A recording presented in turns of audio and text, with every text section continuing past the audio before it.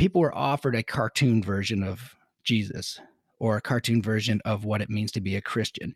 In other words, the American culture sort of got into this a little bit.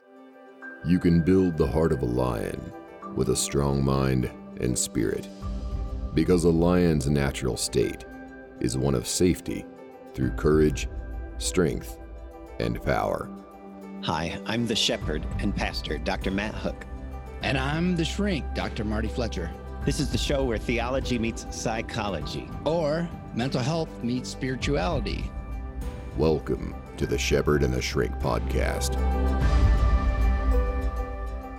Before we start the show, I have something to share with you. If you or someone close to you is suffering from a sense of anxiety or loneliness, the truth is, anxiety disorders are the most common mental illness, affecting 40 million adults in the United States every year alone.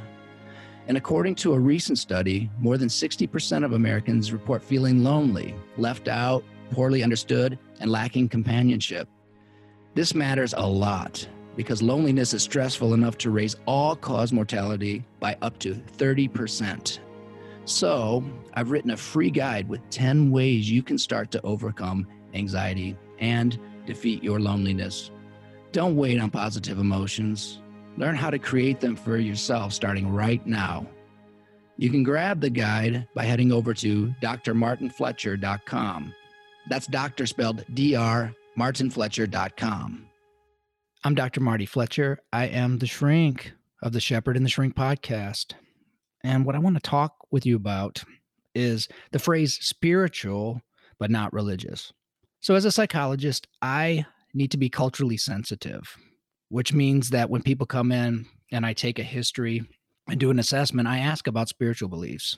Because we do know that spirituality, religious people who attend church, for instance, that's been studied and it has a great, vast number of positive health effects, physical and mental, relational, etc. So we need to look at that sort of thing. And oftentimes I'll hear, I'm spiritual, not religious. Usually, I don't hear I'm an atheist. That comes up once in a while, but they're really small in numbers if you take a look at it, at the data. So I'm not always sure what people mean about I'm spiritual but not religious and why they would use that phrase. So let's discuss a few things. What does the phrase mean to people and what are its advantages, limitations, etc.? So in my observations, I've learned that oftentimes people have just simply not had good examples of professing Christians. And I'm going to use that phrase, professing Christians, because I think that we need to call things by their name. And just because it's called that doesn't necessarily mean that it exemplifies the quality of Christianity. So what I'll hear from people is they have had bad experiences in the church or with people who say they're Christians. And by the way, I'm not doubting anyone. Your beliefs are your beliefs, but this is just what I'm reporting to you. And the main problems that I'm seeing are they're judgmental, okay, which we know that's preached against. I mean, that's anti-Christian, that's anti-Christ. Or they are obnoxious, which means they are pushing unwelcome ideas, observations, and suggestions on a person. Or I hear this probably most often is they're hypocrites. They do not do what they say. And by the way, I'm going to refer to a lot of the New Testament ideas about these things because hypocrisy was widely derided by Christ himself. So if you're seeing hypocrisy and judgmental people, that's not Christianity. So what you're rejecting is not Christianity. You're rejecting bad examples of Christianity. And I think that the scandals in the church, and there's a recent one, I'm not going to mention it, but it reminded me of just how disillusioning it can be to learn that the person that you trusted had betrayed that trust. And secondly, I would say I see that people who reject Christianity oftentimes see it as a set of rules. And these rules aren't fun. Matter of fact, these rules are perceived to take away the fun. And so the question is, well, I want to think about God and I want to believe in God and that there's something higher than all of this and higher than me. But, I don't want to live like that, And my response to that is if a person were to actually learn and follow, It is a rich and rewarding life, and it is very healthy psychologically, physically, and with relationships. And that's not my opinion. It is my opinion, but that's not all. It's not enough. It's been studied and it's been shown. But oftentimes people don't know what to follow because they don't study it. Okay. So that second point I would make is that, oftentimes these spiritual but not religious folks are seeing that why would I want to live like that? And simply they don't understand. And most of these observations, I would say, have a root of misunderstanding to them. And that's also why we're doing this podcast, right? Okay. 3, the gospel was never presented in a way that made sense. So people were offered a cartoon version of Jesus or a cartoon version of what it means to be a Christian. In other words, the American culture sort of got into this a little bit. And so you'll see consumerism, for instance. If you ask, you'll get these material things. Antichrist there. That's not the whole point. Now, there's nothing bad about having things, but we enjoy them and we don't attach to them, and we certainly don't pursue them, and we also use them in ways that benefit the kingdom of God. Okay. And by the cartoon version of Jesus, I should mention this too. This was me prior to 2014. I explored lots of things because I think that we have an innate sense that God is out there and we want to discover God and be in relation. So I was looking at things like Buddhism and Hinduism, took a class on Islam. So I was searching, but I rejected Christianity. And so a lot of these reasons I would have given back then. 4, and this is really important, we've lost the disciplines. So, and here's what I mean by that. If all you need to do is go to church, and a lot of people goes, I have to go to church, or they feel guilty about not going to church. They'll say, oh, you haven't been to church lately, or I don't go to church, and they're almost apologizing for it as if going to church is the whole of Christianity, and that's what you do as a Christian. You just go to church, and then you say these magic words, which is, I accept Jesus Christ as my savior. And then you go about living the life that you've always been living, and there's no transformation. Okay. A disciplined Christian will practice the disciplines. And to be a disciple means you are a disciplined person, which means that you are aiming at certain practices that will help to transform you. And other people can see that, because the best testament to Christianity is the fruit that it bears, which means they're watching you. They're watching us. Okay. And what are the disciplines? What do we be disciplined on, which means what do we practice? I'll name a few. Praying. You don't pray in public for that reason, but I went to breakfast with a fellow believer, and that's mainly what we talked about, was the faith and how it applies to today. And we did pray before the meal. Maybe somebody saw that, I don't know, but that's not the purpose of it. But prayer is certainly a part of it. And if you want to get going on the disciplines in a low requirement way, doesn't cost you too much in time or effort, start praying before meals. And really feel that prayer and thank God. That's a way that you could start that discipline right now. And it's really nice to do it with your family. So fasting, okay, it was assumed that we would fast in the early church. Christ just said when you fast, not if you decide to fast. So, but nobody teaches us how to fast. You don't just like leap into it and have much success. And there are different ways of fasting too. But I can tell you one thing about fasting is that it certainly changes us physiologically. We have data on that, and in a healthy way. And also, the quality of prayer certainly deepens. So imagine practicing that discipline regularly. And meditation. And in Christian meditation, often it is taking a scripture, line in scripture, which has deep, profound meaning and application, and just reflecting on it and applying it and thinking about it. That's a common type of meditation on the scriptures. Simplicity. Right? There is a show recently, and I forget what it's called, but I thought it was really interesting that people got really interested in this show, got legs. And it was all about decluttering, simplifying your life. There's something about giving your stuff away and cleaning it out and getting rid of it that sort of brings us some peace. By the way, most of these disciplines that I'm talking about, they do bring peace. Fellowship's very important to Christianity. What does fellowship mean? It means where two or more are gathered in his name, that's where Christ is. It's a celebration of one another. Chastity. Okay, that is a discipline. Why is that a discipline? Because agape is that highest love that Christ demonstrated and talked about. It means that we don't use people for pleasure. We give, and oftentimes out of a loving a loveless sexual encounter has nothing to do with agape. Also, almsgiving with the attitude of, especially given in private, that's really important, right? So you just give because of what it does for the kingdom of God, not for any sort of glory. You don't have to, name the building after yourself, or you don't have to, get recognition from it, because that's the wrong attitude. That isn't within the discipline. And obedience. That's a big Christian discipline.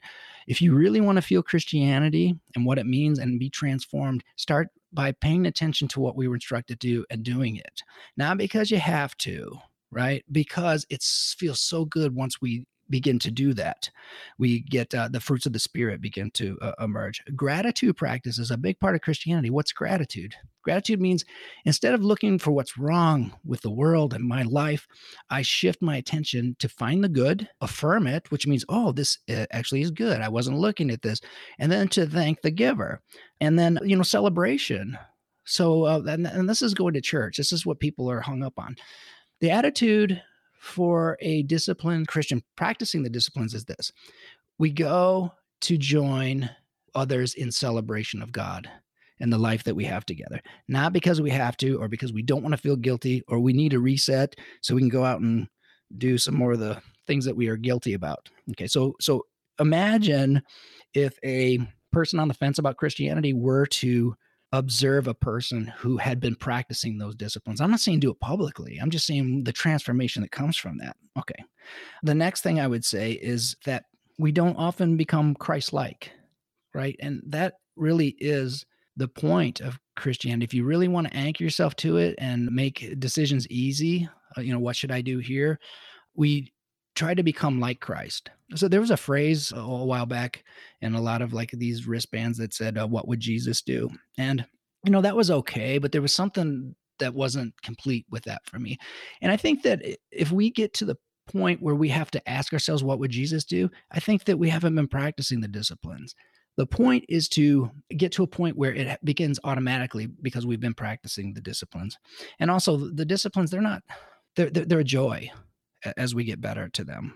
Okay, finally, another very common reason why people really resist the path is because they simply are clinging on to their lives and what they have. And in Christianity, that's called idolatry. So here's the concept. People who think that they are not praising and worshiping in the world or behaving religiously, they don't understand deeply what it means. To worship something, we have to understand a hierarchy in order to understand worship. Worship is everybody has the highest thing, the thing that has the promise of a meaningful life or a purposeful life. We always have that thing. And Christ taught that those will only lead to temporary pleasure, if at all.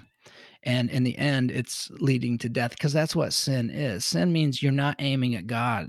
You're aiming at something else, and you're missing them, or you're aiming at God and you're missing the mark. You're off somehow, right? And it's a separation from God.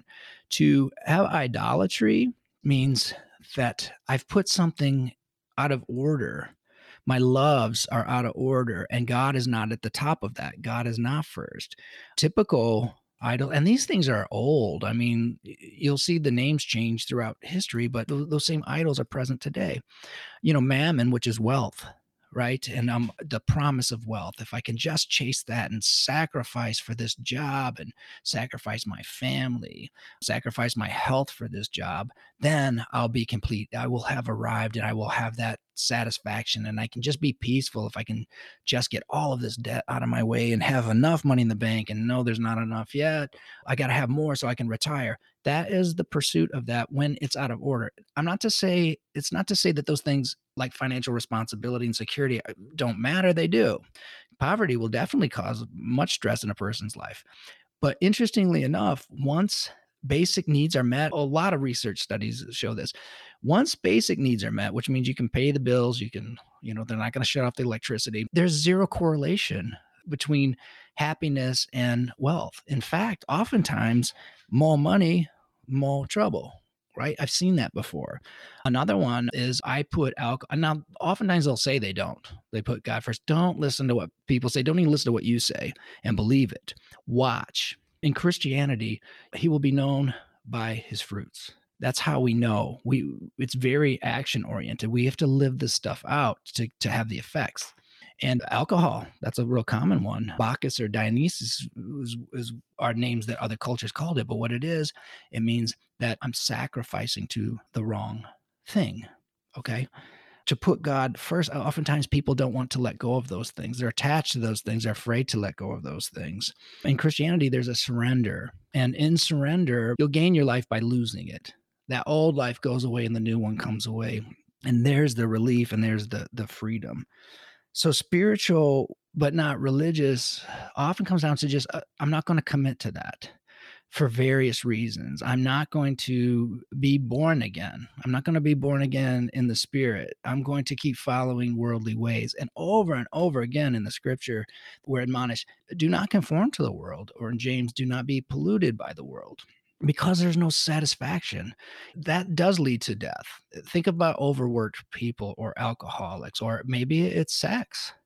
Look at how pornography is I don't know if you know that, but it's destroying sex lives. The number one reason that men stop looking at it is erectile dysfunction. So at the beginning, there's a promise of happiness, and with these false gods, there's a promise of, and then there's a excitement or pleasure. In the end, it will take everything. You'll be sacrificing everything for it, and it'll cause pain. So those are my thoughts on why people are saying spiritual and not religious. I'm certain that there are others, but I did want to bring this up a lot because as we become more secular, we become more troubled and we lose our identities as something that joins us together. And as we put things outside of God, our hearts are getting harder and harder, and people are getting angrier and more divided and more hateful. So I would like for people to consider true Christianity, not so much the traditions and, false gospels, but really look for yourself. Find people who that they have that peace, that they have the fruits of the Holy Spirit. They're peaceful, they're joyful. Consider that. And I can't imagine rejecting that because people are chasing that. They're just going the wrong direction with that. So that's about all I have to say about that. God bless you with good health and good strength, and I will see you next week. Thanks for listening to the Shepherd and the Shrink podcast. You can check out the show notes from this episode, get free resources, discover more about our work, and all the ways to subscribe so you never miss an episode of the show. Head over to drmartinfletcher.com.